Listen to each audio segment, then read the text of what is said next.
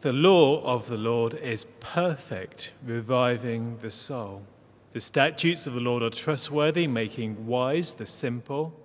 The precepts of the Lord are right, giving joy to the heart. The commands of the Lord are radiant, giving light to the eyes. The fear of the Lord is pure, enduring forever. The ordinances of the Lord are sure and altogether righteous. They are more precious than gold, than much pure gold. They are sweeter than honey from the comb. By them your servant is warned. In keeping them there is great reward. Heavenly Father, thank you that your word is a great reward. That in keeping them we have a reward here in the present that fits us for the reward to come. And we pray now that as we study it, meditate upon it, and come to know it better, that we might treasure it, that we might rightly understand it, that we might be led to a good fear of you, and that you might make wise the simple, which we confess we are. That teach us, we pray. Amen. Adam, over to you.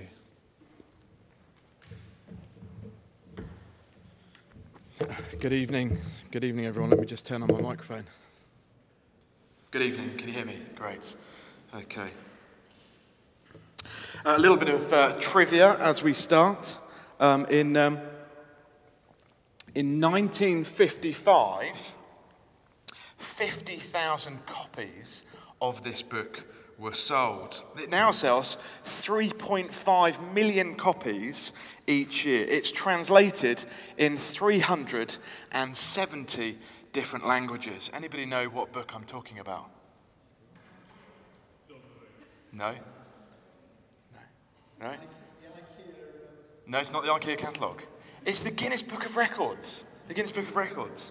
Do you know the Bible sold 428 million copies? So kind of fragments of the Bible, so the New Testament and Gospels, 428 million copies. And 34 million copies of the full Bible were sold last year. Isn't that incredible?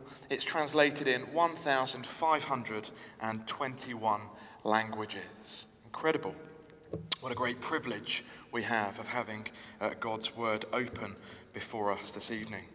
I hope that Bible Week so far has been an emotional experience for you, as well as a learning experience, that it's right that we feel moved as we consider the big story of the Bible, that our hearts are actually warmed by what we're learning. You could say that we have an Emmaus experience. Would you look at Luke's Gospel with me? The end of Luke's Gospel, Luke 24. Let's start there as our first scripture tonight. And Luke 24, Jesus has been meeting a couple of people on the road to Emmaus. And in verse 26, Jesus says this: "Did not the Christ have to suffer these things and then enter his glory?" And beginning with Moses and all the prophets, he explained to them what was said in all the scriptures concerning himself. Down in verse 31, as they realized it was Jesus all along who'd been talking to them, they say, "Then their eyes were opened, they recognized him, and he disappeared from their sight. They asked each other, 'Were not our hearts burning within us while he talked with us on the road and opened the scriptures to us?'" Our hearts burn within us as we come to God's word. So far we've been thinking about the big story, that God is the creator of everything. We saw that in Genesis 1 and Genesis 2, that he's the creator and we're his creatures made in his image. We saw the fall in Genesis 3, and then we've seen that all through the Old Testament is this pattern of the kingdom coming, a little bit like the model helicopter that we've been thinking about. It's the model and the reality seen in the Lord Jesus Christ. We've seen it's not the real thing, the model kingdom, but it's a good picture of what it's going to look like. As we come to kind of this point here, that's the high point of the kingdom under King Solomon's reign. And we've seen that there's various parts to the covenant and to the kingdom. And we saw that a king was going to come, and the king was going to come actually now through David's line. And he's the one that we're waiting for. For he will be the one who is going to be the serpent crusher. We saw that the kingdom split in two, and really the decline of the kingdom. The kingdom slips away, and it's beyond repair.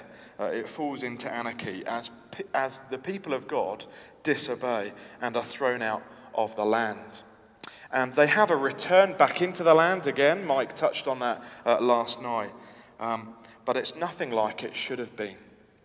In fact, the people who remember the former things were distraught at it. Would you look at Ezra chapter 3 with me? You'll find that on page 475 in your Bibles. 475. Ezra chapter 3 and verse 11. And those who were in the land that could remember back to the first temple, actually they're hysterical. They're weeping. So from verse 11, with praise and thanksgiving they sang to the Lord. He is good. His love to Israel endures forever. And all the people gave a great shout of praise to the Lord because the foundation of the house of the Lord was laid. The temple has been rebuilt. But many of the older priests and Levites and family heads who'd seen the former temple wept aloud when they saw the foundations of this temple being laid, while many others shouted for joy. No one could distinguish the sound of the shouts of joy from the sound of weeping, because the people made so much noise and the sound was heard far away. Well, let's just kind of have a little think about what we've seen so far. In Genesis chapter 2, for those of you who've been here for the whole thing so far, who were God's people? Just shout it out to me. Who were God's people in Genesis 2? Adam and Eve. Great. Where was the place for God's people? Eden, the Garden of Eden. How do we see God's blessing and God's rule being worked out in Eden? Yeah, they had rule over the creation. That's right. And they're blessed by God. Remember, God says that his blessings with them, blessed and multiply and go out. And they enjoy rest in God's presence. Remember, we saw that in the seventh day in Genesis 2. What about for Israel? Who are the people in the history of Israel? Abraham's descendants. Absolutely, yeah. Where's the place for God's people? Where was the place? The promised land. Yeah, Canaan, the land of Canaan. Absolutely. And where do we see God's rule and God's blessing in Canaan?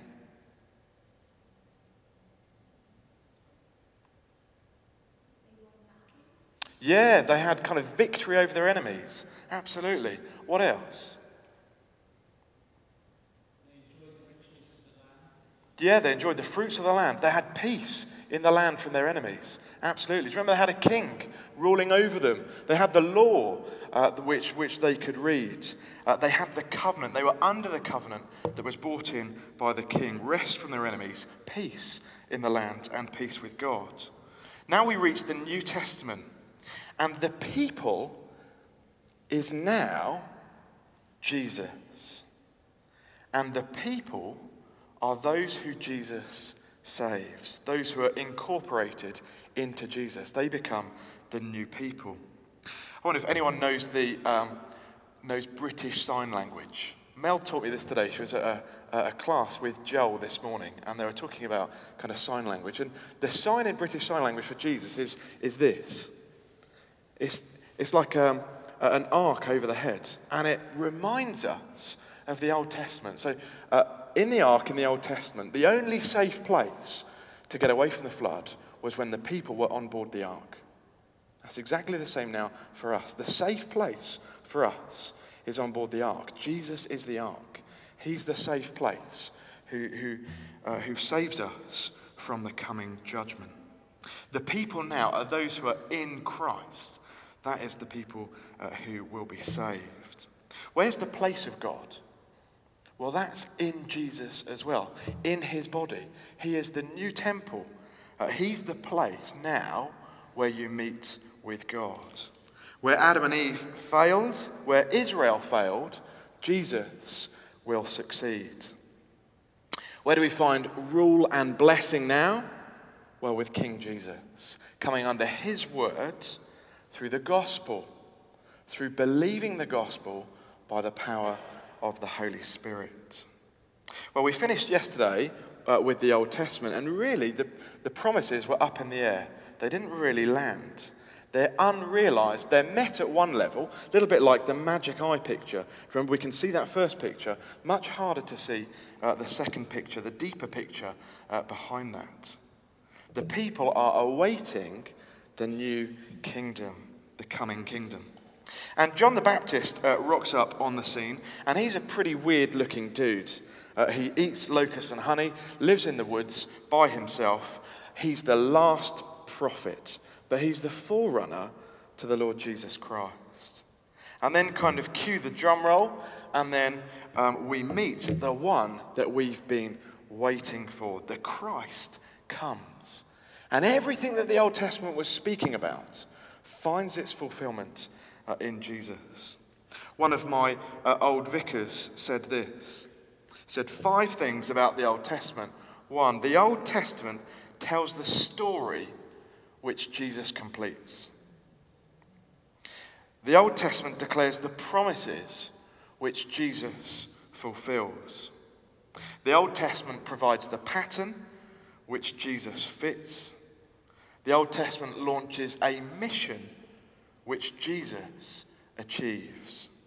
The Old Testament teaches ethical values which Jesus perfects and models and endorses. You see, what the Old Testament prophets did was this. They said, days are coming. Jesus says, the time is now. The time has come. It's a return to Eden. That's what the New Testament really is all about, the coming kingdom of Jesus. The New Testament says, this here now is that which was promised then. Do we see that? That is, what you're seeing in your midst is that which was promised long ago through the prophets and in the Old Testament. Sorry, Mike, I'm going to nick some of your material. Would you turn with me to Romans chapter 4? Romans 4. And let's look at verse 16, page 1131. Romans 4, verse 16. And just think again, we'll be thinking about people, place, and blessing just for a moment. Romans 4:16. Therefore the promise comes by faith, so that it may be by grace and may be guaranteed to all Abraham's offspring, not only to those who are of the law, but also to those who are of the faith of Abraham. He is the father of us all. As it is written, I've made you a father of many nations. He is our father in the sight of God, in whom he believed, the God who gives life to the dead and calls things that are not as though they were. Who are the people? All Abraham's offspring. He is our father in the sight of God. Who are the people? Well, it's the world now. It's gone kind of global. All of those who put their trust in King Jesus. Where's the place? Romans 4:13. It was not through law that Abraham and his offspring received the promise that he would be heir of the world, but through the righteousness that comes by faith. Where's the place? Through the heir of the world, King Jesus. That's the place now where we're going to find blessing. What's happened to the promise? It's kind of like Genesis 12, but on steroids. It's gone global. The promise has gone to the ends of the earth. It's Abraham inheriting the whole world. And where do we find blessing? Well, just cast your eyes up. Verse 6. David says the same thing when he speaks of the blessedness of the man to whom God credits righteousness apart from works. So crediting righteousness apart from works. That is, that we're made right now by God aside from doing good things. It's not about works. It's not about keeping rules. It's aside from that. It's a little bit like the person who comes into church to the front desk, the reception desk, and they're standing there and they say, I've got no money on my electric. I haven't got any money in the bank. I'm kind of out. I need help. There's kind of no lights on at home. I can't even keep the fridge running. I need some money on my electric. They're desperate. They really need our help. Can you credit my account? So Mike or Jit or whoever it is will take them down to Tesco's, into Tesco's Express, and pay money so money can go onto their electric. They've been credited. It's a gift that's been given to them. That's where blessing now is found. Look at verse 7 of Romans chapter 4. Blessed are they whose transgressions are forgiven, whose sins are covered. Blessed is the man and woman whose sin the Lord will never count against him. That's where blessing is. I've been thinking about this for about 2 weeks now, and it's been a constant source of encouragement, so much so that when I was at St. Margaret's 2 weeks ago, I used this verse. When I was leading on Sunday morning, I used this verse again then. Blessed. This is where we find God's blessing. Sins forgiven, sins covered over, sin the Lord will never count against us. That is true blessing. That is where we find happiness. Look at Romans 5 and verse 1. And we see this comes through justification. Justification. Therefore, since we have been justified through faith, we have peace or rest with God through our Lord Jesus Christ, through whom we've gained access by faith into this grace in which we now stand. And we rejoice. We're blessed. We're chuffed and happy people because of what God has done for us. What's the result of the gospel? Peace with God. Rest. Back in Genesis 2. We're back pre the fall. We were banished because of our sin.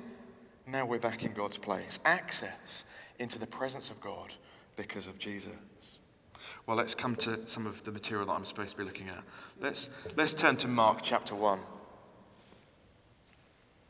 I wonder if you've ever asked yourself the question, why is John the Baptist in Mark chapter 1 baptizing people in the desert? Why are the people in the desert at the beginning of Mark's gospel? Verse 4, we see that, and the people are going out to meet John. Well, I think it's because they're outside the place of God. That is, they're not in the land. They are still in the Exodus. Spiritually speaking, God's people are still in exile. They're still waiting for the ultimate rescue that the model pointed towards. The ultimate rescue.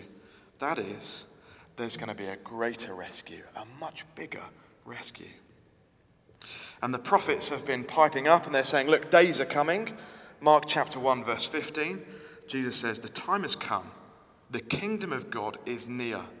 Repent and believe the good news. God's people are going to enter the place with King Jesus. And they're going to enjoy Jesus' rule and his blessing. And it's going to be awesome. And it's going to be incredible. And we are welcomed into it. Well, we'll come back to Mark. Let's go to Matthew as we start. I think Matthew chapter 1's a bit of an unusual way to begin the New Testament. Don't be shy. Just kind of raise your hand with me if you've ever ducked Matthew chapter 1 in your quiet time. When you've been reading through Matthew's gospel. Anyone ever ducked it? Yeah, I have too. It's quite a strange way to kind of begin the New Testament. But I want to argue that Matthew chapter 1 is the gospel. We need to know this. Matthew chapter 1 verse 1. A record of the genealogy of Jesus Christ, the son of David, the son of Abraham. Don't worry, I'm not going to read on anymore. But we see that the Christ is both the son of David and the son of Abraham. He's the son of Abraham because the promises were originally given to Abraham. The promise was given to Abraham in Genesis 12. And we see the promise come into focus through David. He's a son in the sense that he's the heir to these promises that have been made. Matthew, in his genealogy, really here is wanting to try and show us, look, Jesus is the one who has royal blood pumping through his veins. And Matthew's account really is very Jewish, that Jesus is to be seen in Matthew really as the new and greater Moses. Flick through to Matthew chapter 5. Let's have a little look at this. Matthew 5 and verse 1. Now when he saw the crowds, he went up on a mountainside and sat down, and his disciples came to him, and he began to teach them. Jesus' disciples come to him. He summons New Israel up on a mountain. It's very Moses-like, isn't it? It's very God-like. It's kind of like Sinai, and Jesus then re-gives the law. Matthew 5 verse 21. You've heard that it was said to the people long ago. Verse 22, but I tell you this. You've heard that it was said, Sinai, but I say to you this. Have a look at the very end of the Sermon on the Mount, Matthew chapter 7 and verse 28.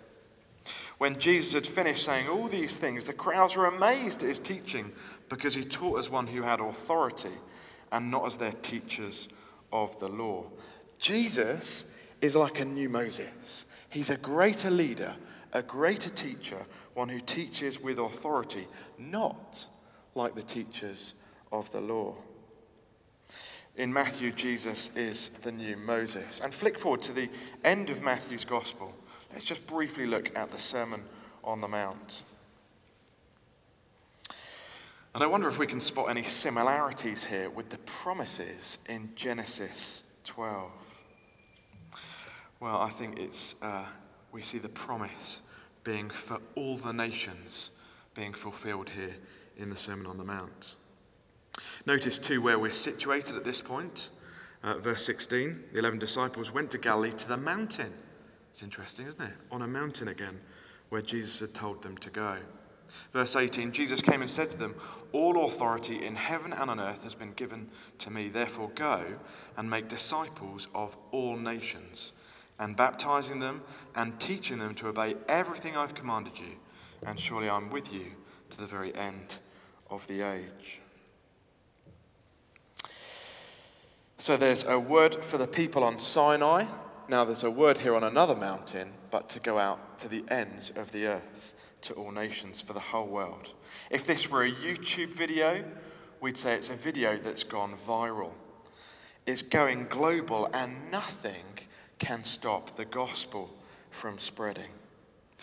Matthew, his account is Jewish in flavour, I've said that, but it's Jewish the world over. It's to go out to everyone. Well, let's flick on to Mark's gospel. Mark was probably the earliest gospel that was written, and it's probably from Peter's sermon notes that he took while he was with Jesus. And it's a gospel of two halves, isn't it? Mark's gospel. It's a kind of gospel in two halves. We've got Mark chapter 1 to chapter 8 dealing with who is Jesus, speaking about his miracles and kind of demonstrating the authority of Jesus over everything, over nation, over people, over sickness, over sin, over creation. Jesus demonstrates his authority.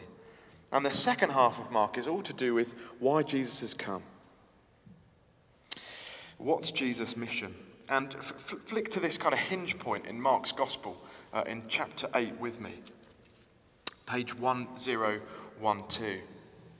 And it's an extraordinary statement which we see a Jew making here. Peter says in reply to Jesus' question in verse 29. Jesus says, what about you, he asked Simon Peter. Who do you say I am? And Peter answered, a Jew answered this, you are the Christ. Isn't that incredible? Peter is saying the 2 Samuel 7 promises are being fulfilled in Jesus. You're the king that was to come. You are the Messiah that we've been waiting for. You're the promised Christ. You're the one who's going to break the rebel. You're the one who's going to give people a new heart and give them a new spirit, a spirit that's going to obey. You're going to move people deeply to follow you. And verse 31, he then says, he began to teach them that the Son of Man must suffer many things and be rejected by the elders, chief priests, and teachers of the law, that he must be killed and after 3 days rise again. Here is the suffering servant predicted in Isaiah 52 and 53 that Mike was talking about yesterday. The kingdom of God is going to come, and it's going to come through the cross. His kingdom comes through suffering and then to glory. And yet, for the kingdom to come in full and finally, first of all, God's message needs to be preached to the ends of the earth. Flick forward to Mark chapter 13 and verse 10.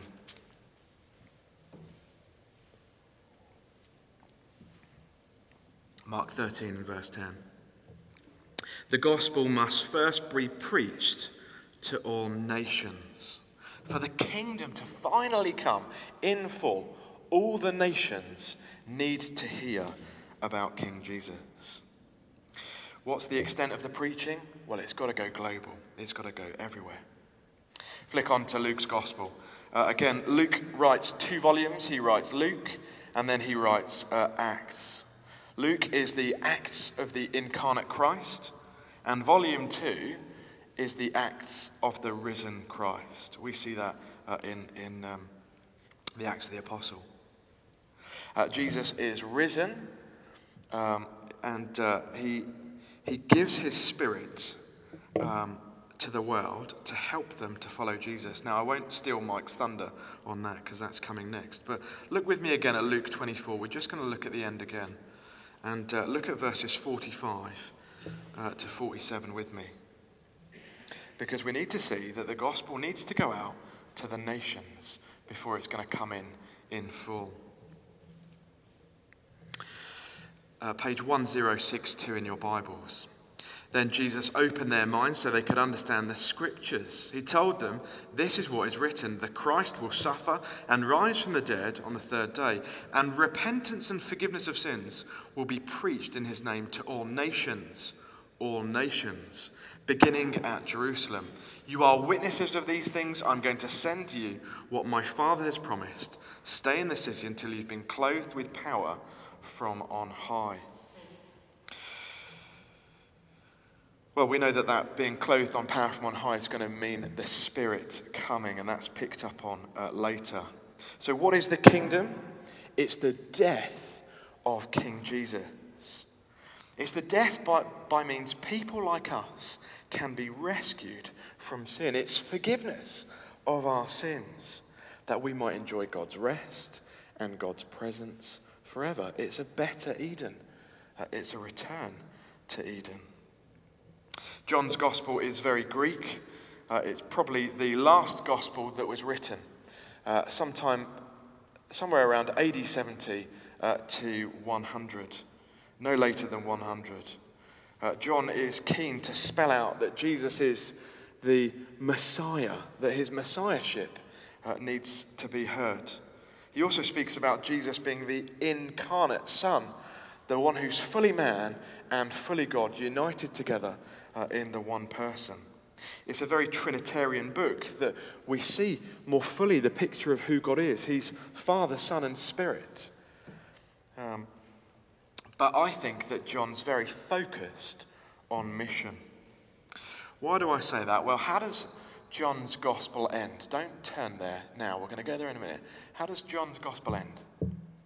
What's the last miracle in John's gospel? It's not breakfast.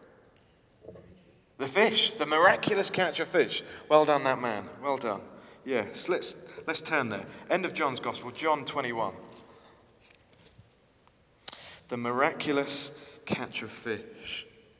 It's kind of strange, that, isn't it? That John doesn't end with the resurrection like Mark and Luke do. Have a look at verse 6 in John 21. Jesus said, "Throw your net on the right side of the boat and you'll find some." Talking about fish. When they did, they were unable to haul in the net because of the large number of fish.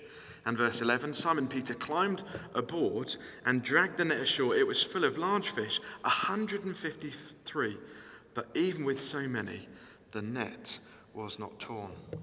The end of kind of the Gospels finishes with this. It's a fishing trip. The church is to be a place that goes fishing.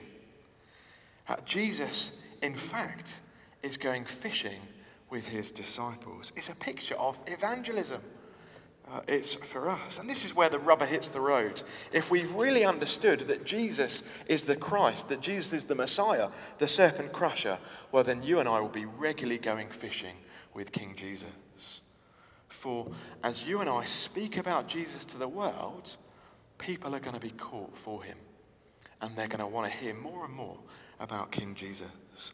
And all kinds of people are going to be saved. Just look around this room. It's gloriously true, isn't it? All kinds of people miraculously caught by the gospel of Jesus Christ. Miraculously caught by Jesus.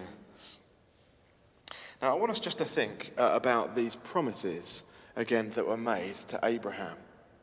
I said that Genesis 12 was the unconditional promises made to Abraham. God said that you'll be a great nation, I'll make your name great, that you'll be blessed, that you'll have a land, and that you'll enjoy blessing. That Genesis 3 will be reversed, that you'll be back into Eden, you'll be back in the place of kind of blessing, and it's going to be far better than that. We saw that God's people were rescued from Egypt, from slavery. They were taken to Sinai, and then at Sinai, we got this kind of shift in kind of what's happening. Now, if you obey, there'll be blessing. If you disobey, there's going to be curse. But Deuteronomy chapter 28, verse 45, actually says, God says, you will disobey. Actually, you will disobey me. So the question that I kind of want to ask is this: how can we inherit the unconditional promises, the unconditional covenant that was made to Abraham, when the Mosaic covenant demands perfect obedience? I know that's a big question. How does that work? How do those two covenants work? Well, the answer could not be more thrilling. In Christ. That's how it works. Christ fulfills the demands entirely of the Mosaic law, so that you and I might have the blessing of the Abrahamic covenant. Christ fulfills everything so that we can get the blessing. Jesus is the perfect Israel. He's the true son. He's the one who does what Israel must do and didn't do. He's the one who takes on all the law at Mount Sinai, all the commandments and everything. He fulfills everything. Jesus says, leave it to me. Leave it to me and I will do it. He's like Bruce Lee playing ping pong. Anyone seen Bruce Lee playing ping pong? Let me kind of show you. Hopefully this is going to work. Is this going to work? Let's see. Jesus is like Bruce Lee playing ping pong with his nunchucks. Here we go. Are we there? Do I need to click or have you got it? Okay, here we go. This is awesome.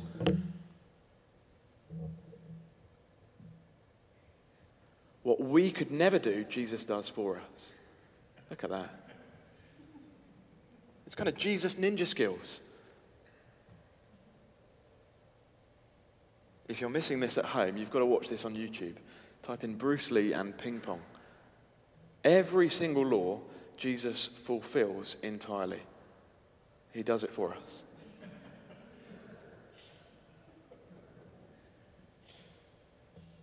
Every law, perfected, fulfilled in Jesus. All of the laws.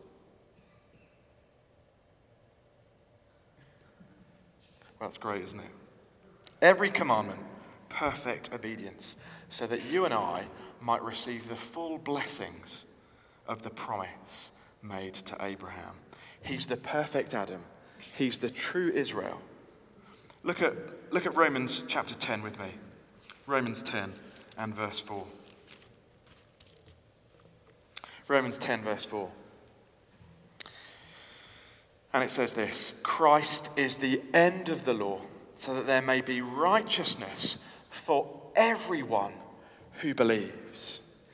You see, what the Bible is saying is this, is that Jesus is a little bit like Portsmouth Harbour train station. Okay? What can you not do at Portsmouth Harbour? You can't go any further. It's the end of the line. You've got to get off the train. Okay? It's kind of the terminus. It's the end. Jesus is the one who deals with the law. He's the end of the line.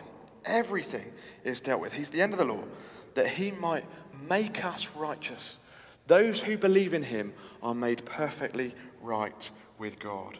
Christ does the law completely.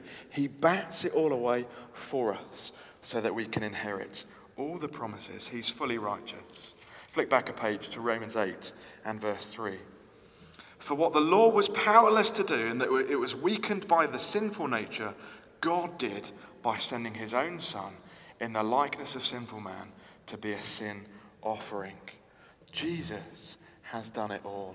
He was the sin offering. What Paul is saying is this: what the Bible declares, get hold of this, is that all the righteous requirements that Sinai and the law and everything demanded has been now fully met in you because of Jesus. When God looks at you, the Christian, he sees every law fully and finally met. You've got to believe that. He's kept the commandments so that you needn't have to. So you have fulfilled every commandment. Why? How? In Jesus Christ. As the people of God, in the place of God, experiencing the blessing and rest of God through Jesus. Jesus lived the perfect life in our place. He died the sacrificial death for us to do this. At Sinai, we're told that we're to keep the law fully or else you'll be punished. Jesus keeps it and then he's punished. Isn't that incredible? He goes above and beyond. It's amazing. Now, I'm feeling quite generous. I've got a check here that I'm going to give. So it's going to help your kind of Christmas present buying. I'm going to give it to David. There you go, David. There's a kind of check there for £1 million. Okay, that's a kind of gift from me to you. The lottery have helped me to kind of bring that check. It's a kind of lottery fund check for you. Please don't cash it. I'll be in real trouble if you tell them that it was me that gave it to you. But your bank account has now been credited with a huge, vast sum. And that's what we get in the Lord Jesus Christ. God credits our account with righteousness. It's a gift that we're given. Our overdrawn accounts are now overflowing with the riches of the kingdom of God. Jesus has been credited to your account and it's glorious. Jesus becomes your life. So as the Father looks at Jesus, what does the Father say? This is my Son in whom I love. With him I'm well pleased. So when the Father looks at Susie, he says to Susie, this is my daughter who I love. With you I'm well pleased because of Jesus. When God looks at any of us here, that is what he says if we're trusting in King Jesus. It could not be a better story to be told to us. Jesus is always kind. I'm rarely kind. I get stuff wrong. I mess up. But when God looks at me, he sees perfect kindness because of Jesus. When I kind of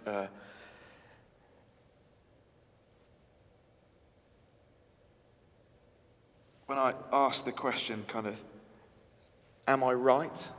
Am I kind of doing things right? And kind of, do I feel good about myself? Actually, I can feel pretty rotten about some of the things that I do, but because of Jesus, he makes me right with God. His righteousness becomes mine. It's a gift that he gives. I can't say this enough. It's something that we need to take hold of and grab hold of. It's credited to our account. It's a blessing that we're given by King Jesus. Jesus is the serpent crusher. He's the one who's fulfilled everything for us. Mark says, the kingdom of God is near. Why? Because the king's come near. And Jesus is the king. He's the serpent crusher who fulfills Genesis 12, Exodus 20, Deuteronomy 5, and 2 Samuel 7. He's the one it's all been pointing to. He's the real deal. Well, where do we see this victory? Come back to Mark chapter 1 and verse 12. Mark 1 verse 12.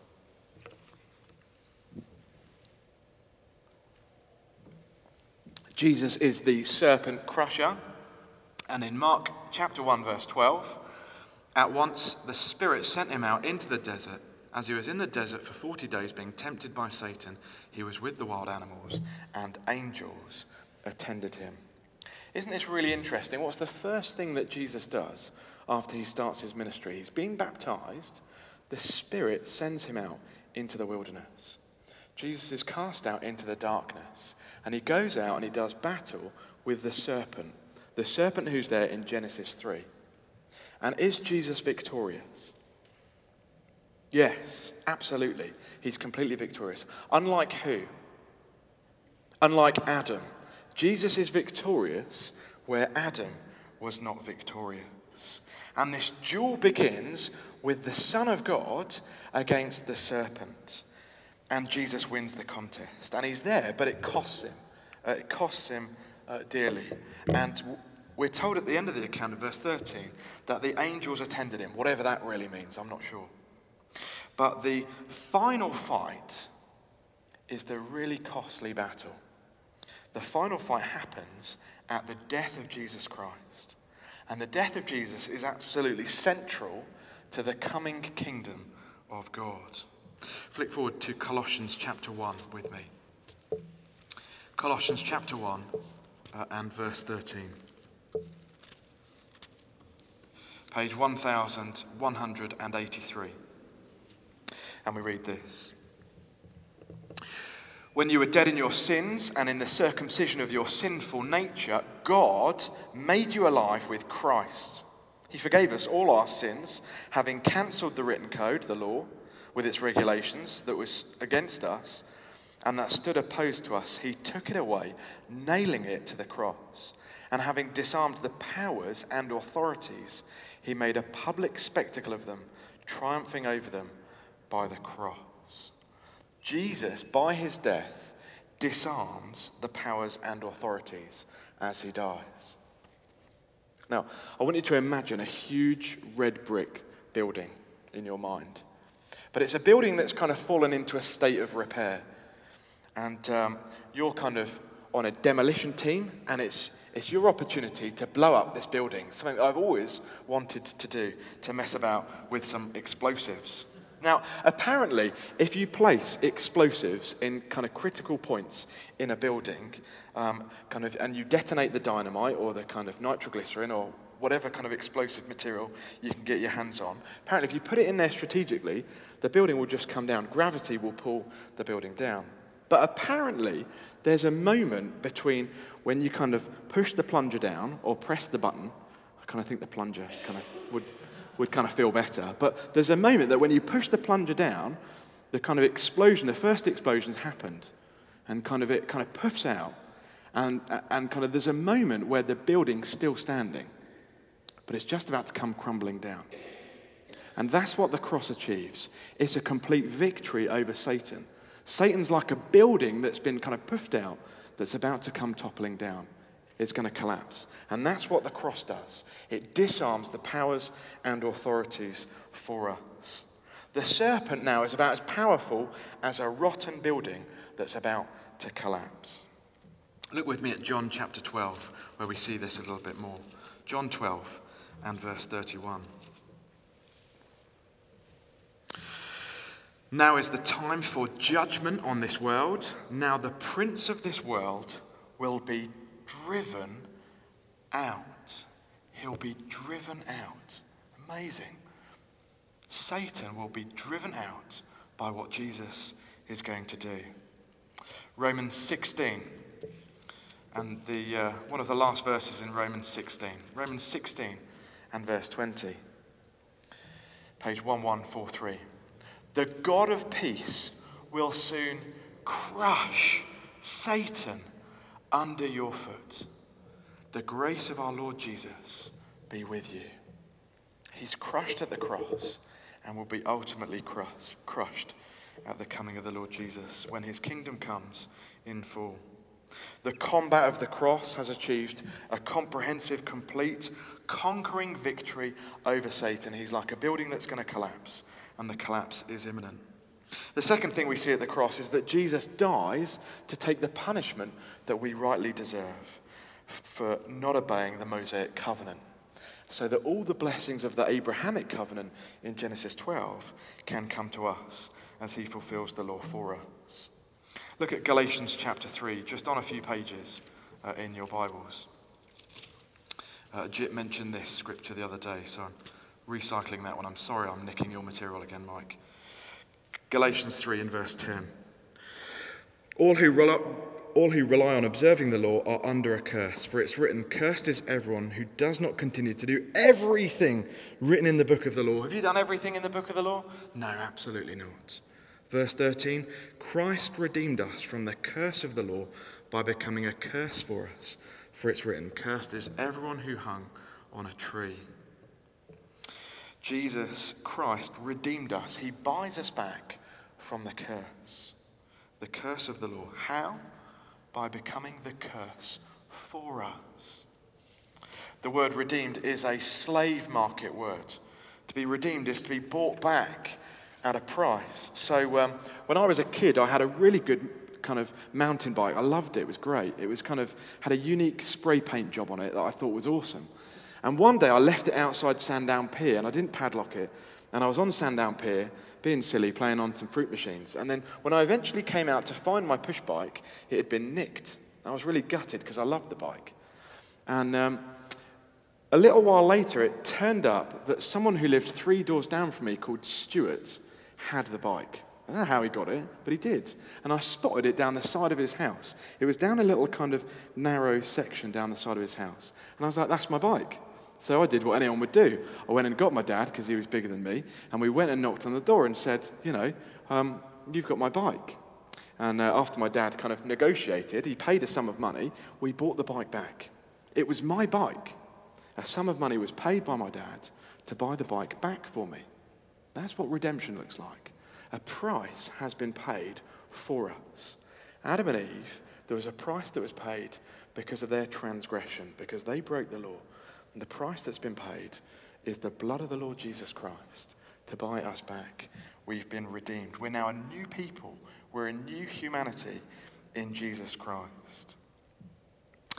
Now, I think there's a couple of words which has dropped out of the church's dictionary in kind of recent years, which I want to kind of bring back or encourage us to start using again. It's not gullible. We've still got that one, definitely. It's propitiation and expiation. Don't worry, the person next to you can't spell them either. But I kind of touched on them both as we've gone through.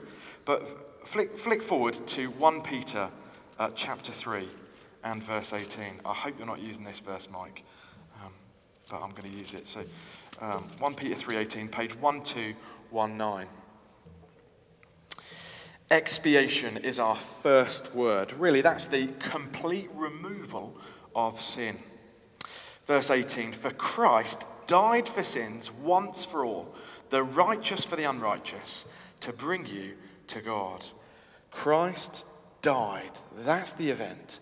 Every single sin you've committed today, that you committed yesterday, you committed in the past, or you will ever commit in the future, has been dealt with by Jesus. He's removed it. He's dealt with it for us.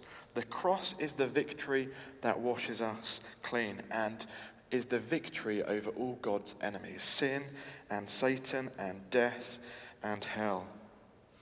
And the cross brings me rest and peace with God. Oh, happy day when Jesus washed my sin away. Well, you know how bad my singing voice is. I'm not going to sing it. I'll leave the singing to Mike. The second word that I think we need to recover is propitiation. Propitiation. Really, that's Jesus dying to take the penalty for our sin, to remove God's anger at our sin.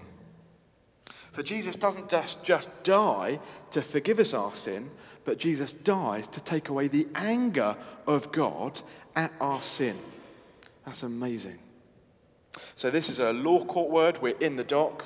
we've, committed grand theft auto, the fingerprint evidence, all the evidence points to the fact that we're guilty. And just before the kind of gavel goes down, the sentence has been kind of said, it's a £20,000 fine or it's 6 months in prison. You can't pay the fine, you don't have the money, we are blatantly guilty. And someone comes into the courtroom for us and pays the money down. The fine is paid. The anger, the kind of justice that's demanded by the transgression, by the law breaking, has been paid for. The check's handed over, justice has been done, you and I can go free. At the cross, that's the picture that we get. The anger of God has been taken off us and diverted from us onto Jesus. Jesus is a little bit like kind of Captain America's shield. He's kind of diverting the anger of God off us and kind of away from us. So if we're in Christ, not Captain America, we are safe. We're completely safe. The anger has been diverted. Now, we're in injury time, I know that. Faith. Let's just briefly mention faith. Faith in the Lord Jesus.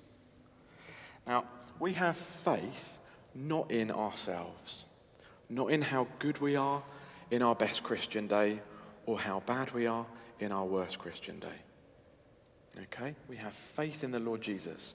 We come empty-handed, like the person who comes to the reception desk with the kind of electric meter key. We've got nothing that we can bring, simply to the cross. We cling, utterly dependent on Jesus. I want to kind of just mention, have I got time for this? Let me kind of mention this. There's a kind of legend that's told in Croatia, I think. I think this comes from Croatia, of a servant and a king. And they're kind of riding on a sled that's being pulled by dogs. It's winter time, and they're being tracked by a pack of wild dogs. And these dogs are, by a pack of kind of wolves. And these wolves are kind of chasing them, and they're closing in, and they're going to get them. And I hadn't really realised just how ferocious wolves are until I watched the film The Grey, which was pretty scary with Liam Neeson. They've got massive heads, haven't they, kind of wolves. And according to this story, according to this kind of legend, the wolves are gaining on this sled. And the servant of the king acts in a moment of heroism and says, I'm going to jump off the sled and they can take me. He throws himself in harm's way, and the wolves come and they attack the servant and kill him, and the king is saved. It's an incredible moment. It's an amazing, selfless act by the servant.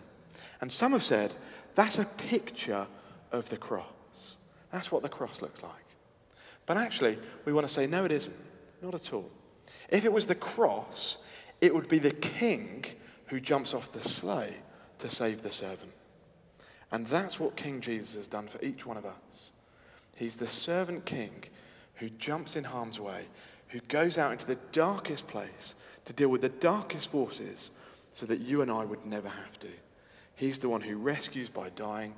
It's suffering to glory so that you and I can reach the eternal kingdom, which will be far greater than Eden ever was. It's going to be the perfect city, which we'll be thinking about later. Let me end with just a few words from the early church fathers about the cross of Jesus. So the Apostle John had a student called Polycarp. He was around in kind of AD 69 to AD 155. He had a student called Irenaeus, and Irenaeus wrote this. Talking about Jesus, he said, he suffered shame on earth, while he is higher than all glory and praise in heaven, who, though he was crucified through weakness, he lives by diving power. He who descended into the lower parts of the earth ascended into the upper parts of heaven. Augustine of Hippo in the 4th century said, we were deceived by the wisdom of the serpent, but we're freed by the foolishness of God. We made bad use of immortality, and so we died. Christ made good use of mortality, and so we live. Anselm of Canterbury in the 11th century said this is a paraphrase, but he said, just as death entered the human race through one man's disobedience, so life is restored through another man's obedience. Just as sin, the cause of our damnation, originated from a woman, so the originator of our justification and salvation should be born of a woman. Just as the devil who defeated one man by a tree was himself defeated by another man through another tree. Do you hear what they're saying? It's all about Jesus. It's all about the cross. Let's rejoice.